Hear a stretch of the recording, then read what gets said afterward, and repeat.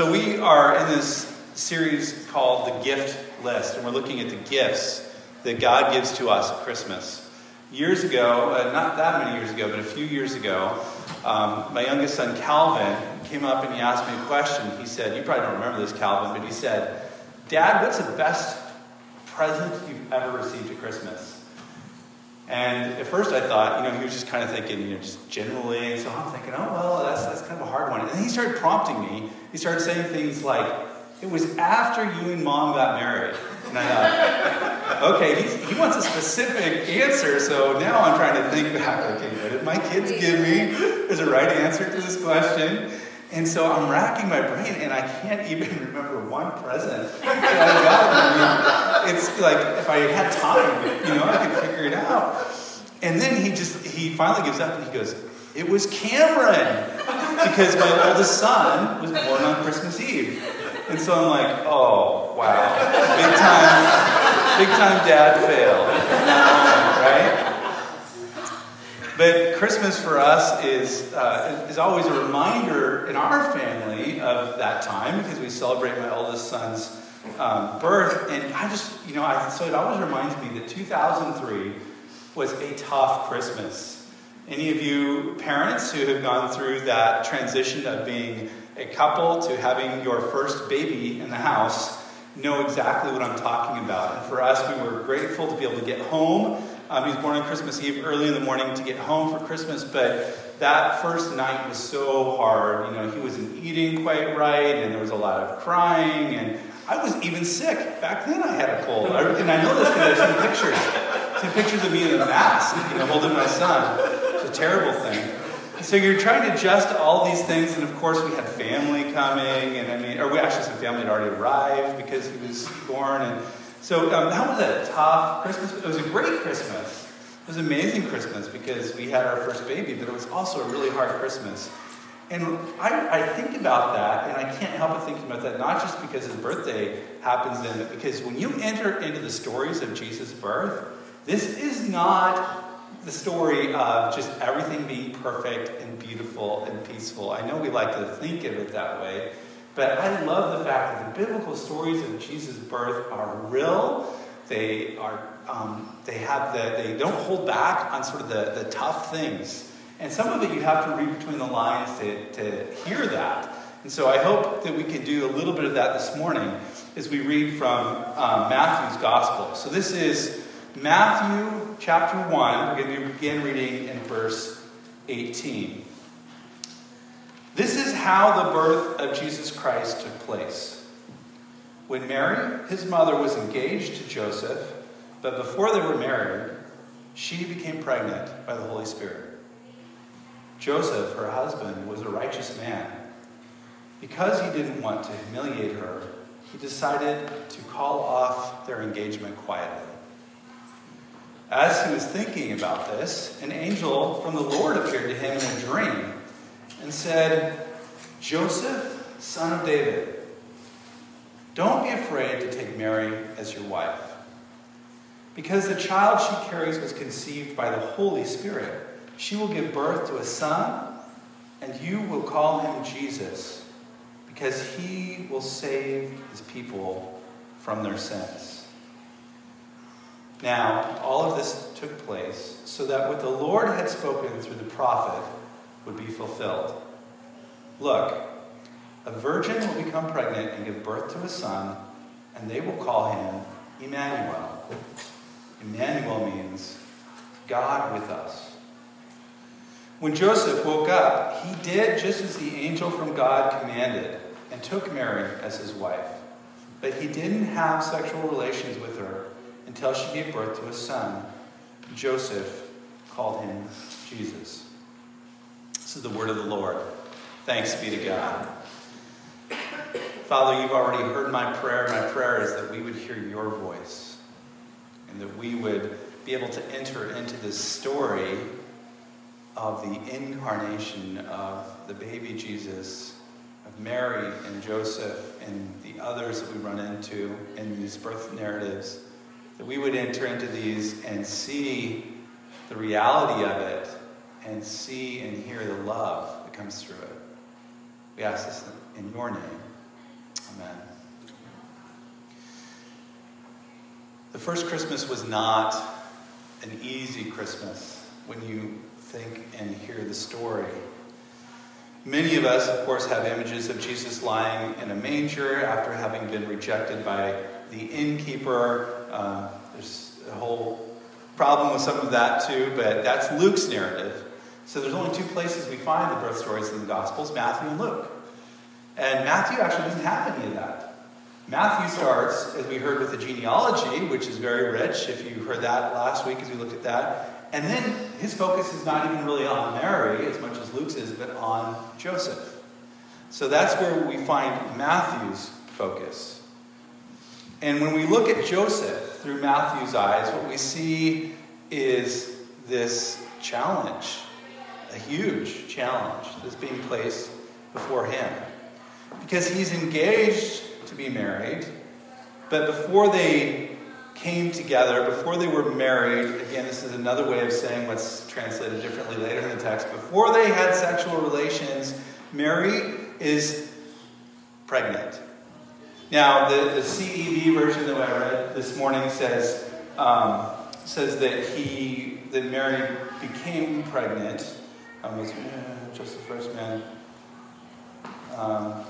She became pregnant by the Holy Spirit. Other translations I actually like a little bit better. Like the NRSV says that she was found to be pregnant. Because what we don't quite grasp is that in the original language, in this Greek, this description of what happens when here is like this surprise. Like, surprise, Mary's pregnant. Not necessarily a good surprise. But it's this idea that she was found out to be pregnant. Joseph finds out that she's pregnant. So what does Joseph do? Joseph decides to break off the engagement. This actually took a formal act, so it would be we would think of it probably more as like an actual divorce. He wants to divorce her quietly. Why? Well, the scriptures say that Joseph was a righteous man, and he didn't want to humiliate her. It actually, again, this is hard for us culturally through our ears, because I think we often want to think, well, Joseph was a righteous man, so he didn't want to humiliate her. Actually, that's not how it reads. We could actually translate this, although Joseph was a righteous man, he didn't want to humiliate her.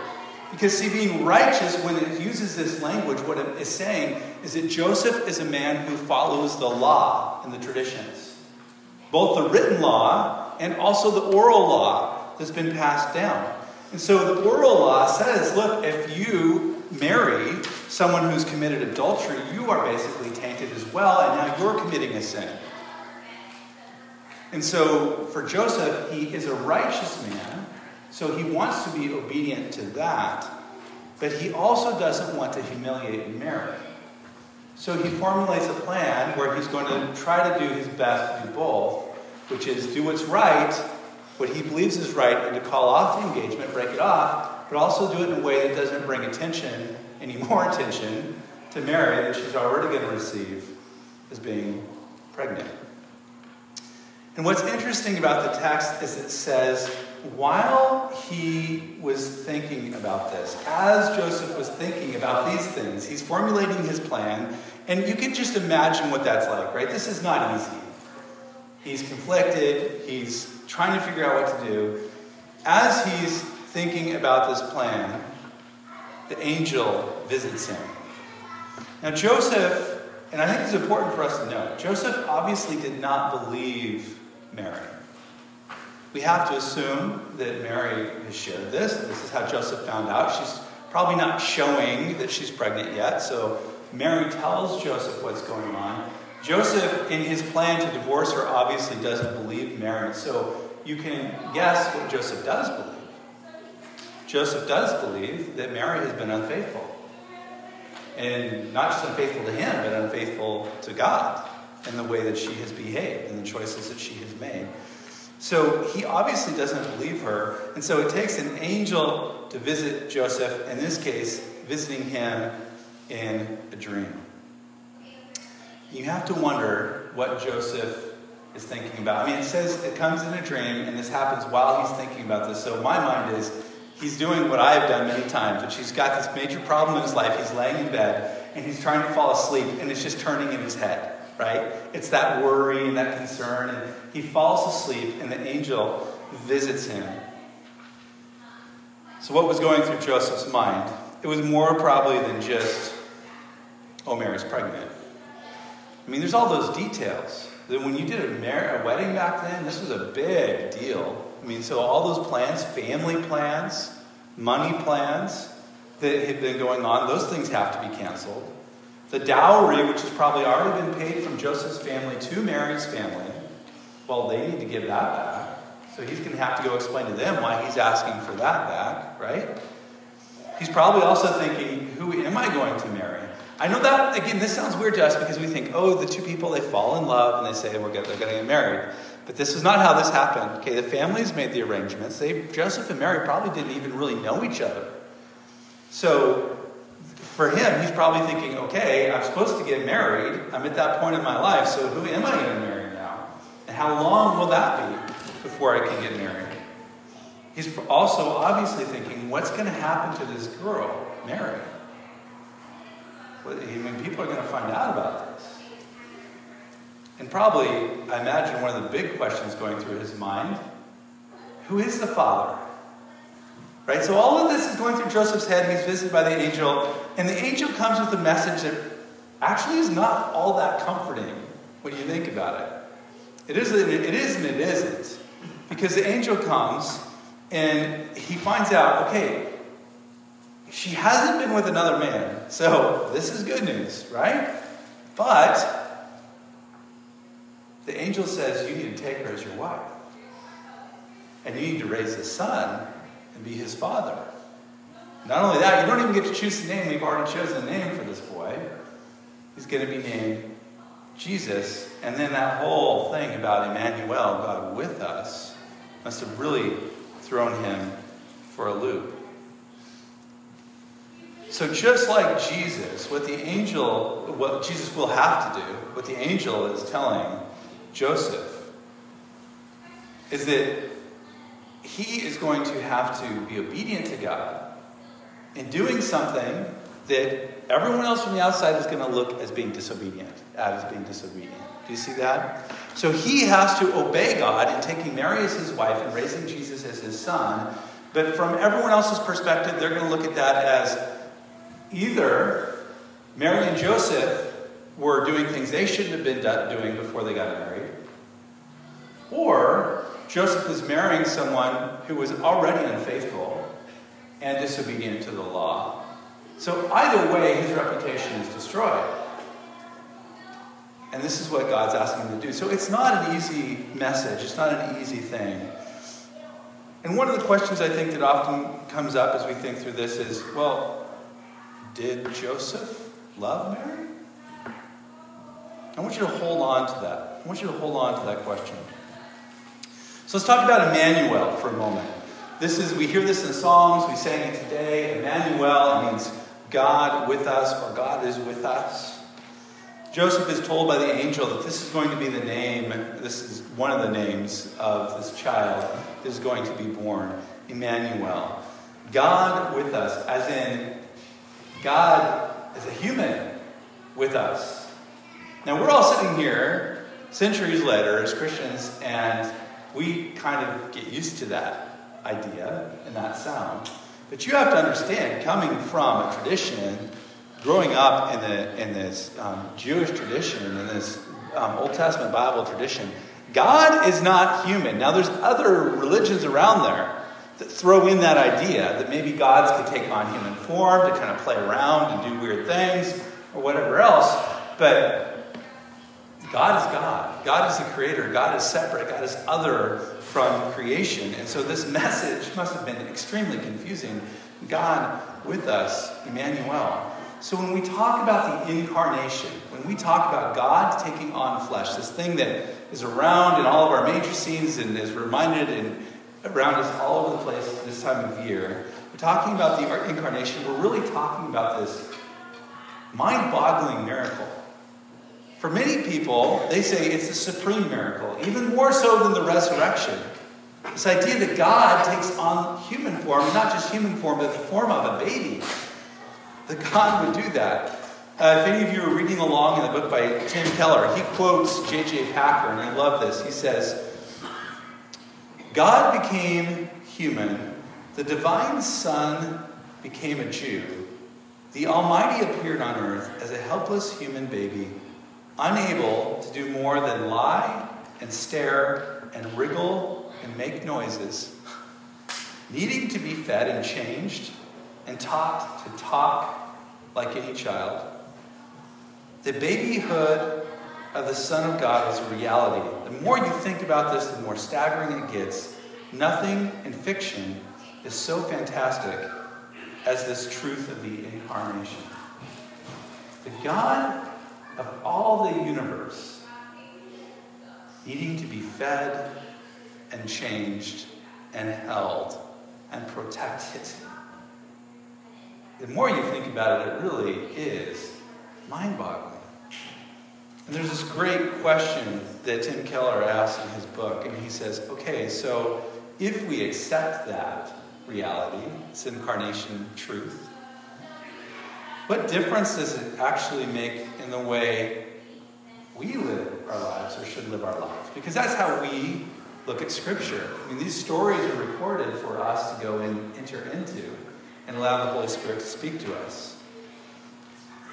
Well, first of all, we should live a life of service. Because if we call ourselves followers of Jesus, we're saying we're following this God who gave up everything, set aside all of God's glory to come and be a baby. I mean, just think about all the other ways God could have done this. Jesus could have come for a while and then left. God could have come older and wiser and left. God could have been born in a palace. God could have been born being able to speak many languages and having all knowledge, but God chooses to come as a baby who has to be taught and who has to learn and has to grow and has to be protected and cared for, and then gives up his life in the ultimate act of service and sacrifice on the cross. I think we look at the cross as we should, as Jesus' act of sacrifice, but sometimes I think we forget that if we're talking about God in the flesh, the larger act of sacrifice is actually becoming human. This act of service. So what does it mean for us? Again, I want to share another quote because this is so good. I read this and I thought I have to read this again, even if you've heard it already. This is J.J. Packer again. He says, "It's a shame. It is our shame and disgrace today that so many Christians, I will be more specific, so many of the soundest and most orthodox Christians go through this world in the spirit of the priest and the Levite in our Lord's parable, seeing human needs all around them, but after a pious wish and perhaps a prayer that God might meet those needs, avert their eyes and pass by on the other side. That is not the Christmas spirit, but it is the spirit of some Christians, alas, they are many, whose ambition in life seems limited to building a nice middle-class Christian home and making nice middle-class friends and bringing up their children in nice middle-class Christian ways, and who leave the marginalized of the community, Christian and non-Christian, to get by as best they can." I hear that, and I hear a good conviction that I think we need to hear. That if we believe in this incarnation and we believe we're following Jesus, then our greatest ambition can't simply be that our life is nice and that our kids' life is nice, and that the marginalized of the community just fight for themselves and get by on their own. So I think the first thing when we talk about the incarnation is it means we are also called to follow Jesus in a sacrificial life of service. The second thing is that when we hear about the incarnation, we're reminded of the comfort we have in suffering. If we believe that God became a human being and lived the life he did at the time he did and died in the way he did, then we believe that when we're praying, we're not just talking to some distant God who doesn't get it, but we're talking to a God who has experienced the depth of human suffering and fully understands it. I mean, think about the things that Jesus would have experienced. We don't have these stories, right? But just the ordinary things of human life that Jesus experienced. Having to grow up. Having to obey your parents, even when you think their rules are dumb. Having to study and go to school is the kind of study they had, at least. Having to go through puberty. Having to leave your home and enter the adult world. Having to work in a job of manual labor. Having to manage your finances. And actually one of my favorite things is having to, miss a shot when you're playing basketball. Okay, I know Jesus didn't play basketball, but that's one of the examples one of my professors used, and I always held on to that. If we believe Jesus was fully human, that means when he played whatever games they had with their friends, that he didn't win all the time. In fact, he failed, probably more often than he won, like most of us. So just those ordinary, small experiences of suffering that we all go through in our daily life, being hungry, right? Being thirsty. But then, of course, the bigger ones. We have to believe that Jesus probably got sick. I'm sick today. It's kind of part of being human, right? If he's fully human, then Jesus experienced that. Jesus would have experienced the loss of loved ones. Seeing people he loved pass away and gone. In fact, since we're talking about Joseph, it seems very likely that his dad, Joseph, died before he began his ministry. He was 33 years old, 30-ish to 33, when he started his ministry. So Joseph is no longer mentioned after that point. Mary is, and his brothers are, the sisters are. So we think his dad died. He also experienced the betrayal of his closest friends and his family.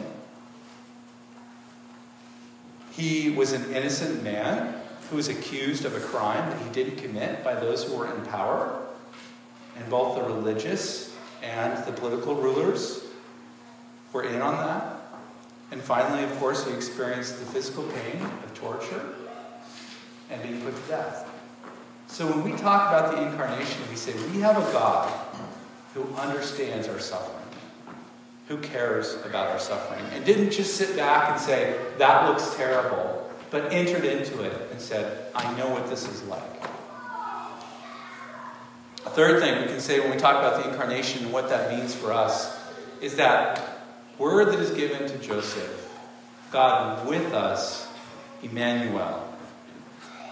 You see, unlike the Old Testament stories, once we get to this story in Jesus' incarnation, God becomes close, intimate, and personal, and through Jesus accessible in a way that was not possible before. So Moses can barely get close to God.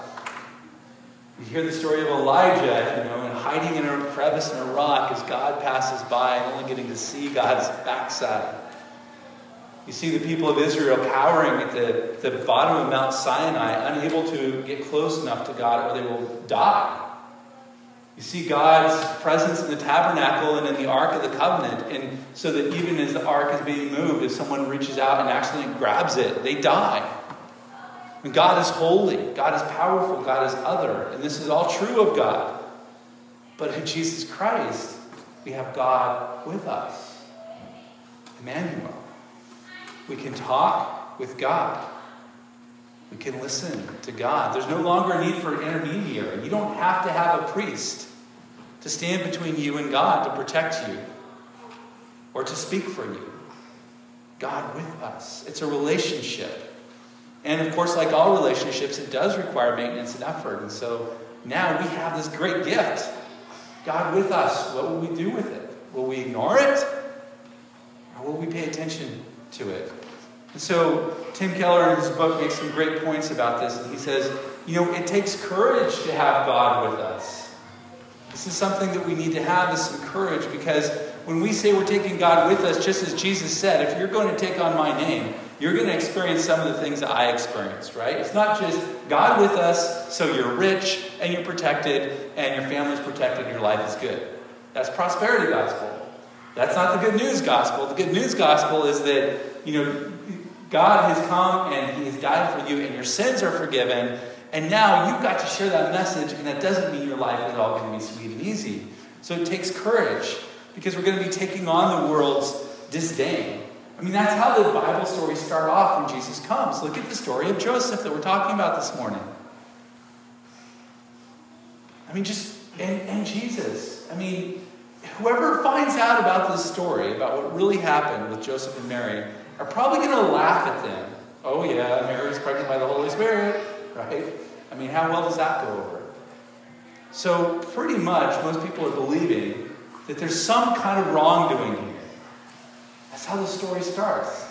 By being obedient and being part of Jesus' story, we see at the very beginning that they're taking on the world's disdain. And Jesus said that will happen for you as well. Even in small ways, for us as modern people, so many think that you have to get rid of your intellect.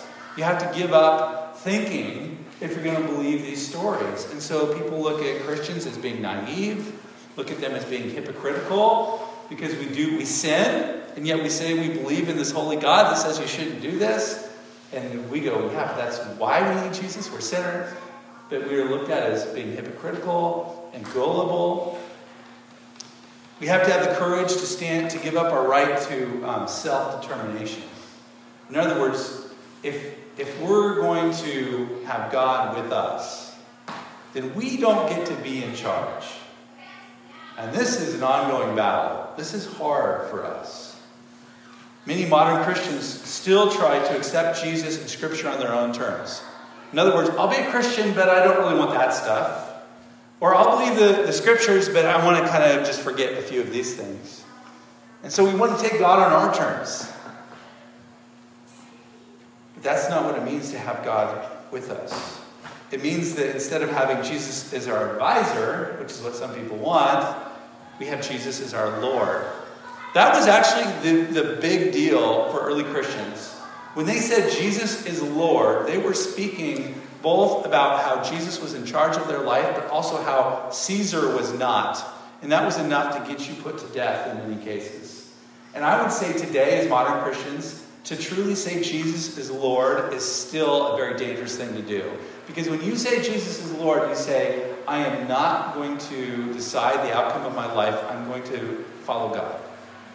That means, as we talked about earlier, that then we can't just ignore those who are marginalized and hurt. Even if we can't see them, we know the Spirit of God in us tells us that we have to care for them. But it also means a life of adventure. When we give up our right to self-determination, it means God's going to take us to meet people and to do things that we would never imagine.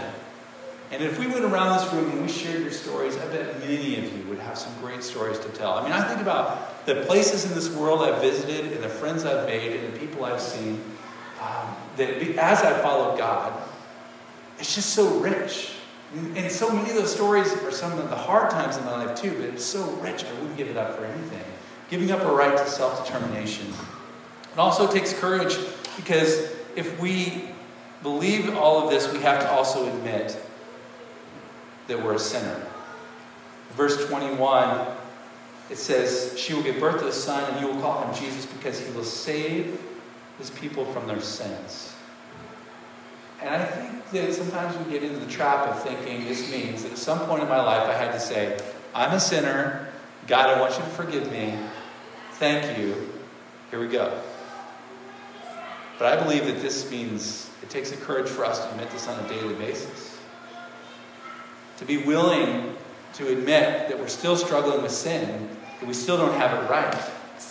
It's much easier, I think, to just repent, to turn away from our sins in general. Say, God, I'm a sinner. I'm sorry for my sins. That's a lot easier because it's just sort of general. It's sort of out there. We can kind of lump them all together. And to actually do business with this present Emmanuel God and say, I've got sins that I'm struggling with right now, and these are what they are. How have you treated others today? What about the person you pass by that needs help? And that command to love your neighbor as yourself. What are you doing with the things that God has given you? With your money and with your time, with your family? So the courage to do all of those things. Today, I wanted to talk about this gift of love. And so I want to go back to the question. Did Joseph love Mary? And I think that this is one of those things we often just kind of feel like we have to guess at. But actually, I'm going to say, I think we can find an answer to this if we understand what love is. And we have to define love by the greatest example of love, which we find in Jesus.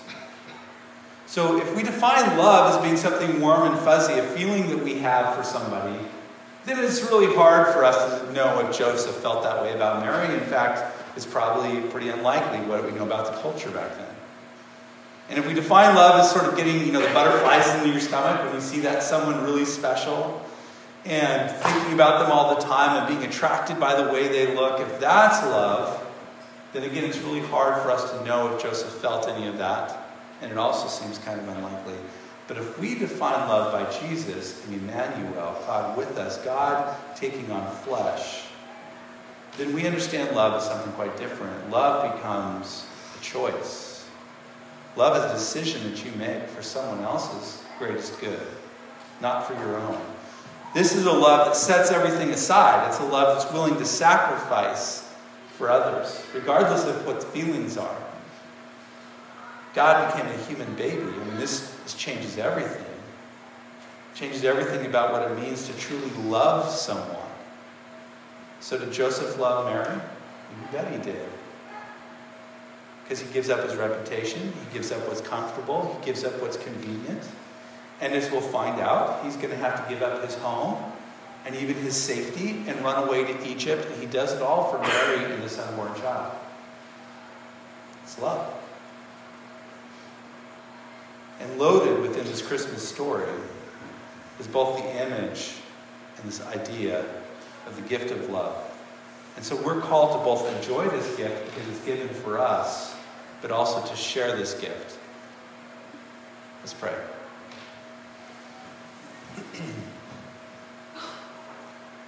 Lord, so often our feelings betray us because we try to muster up enough to really love those around us, and it's hard to do. But God, we want to press into you, into your spirit and your presence in our life, knowing that love is about making these decisions for others and setting aside our own selfishness. So we're so grateful for Jesus Christ, Emmanuel, God with us, being born as a baby and living this life. I pray that we'll be constantly reminded by your Spirit of what true love is as we move through this season. I pray this in Jesus' name. Amen.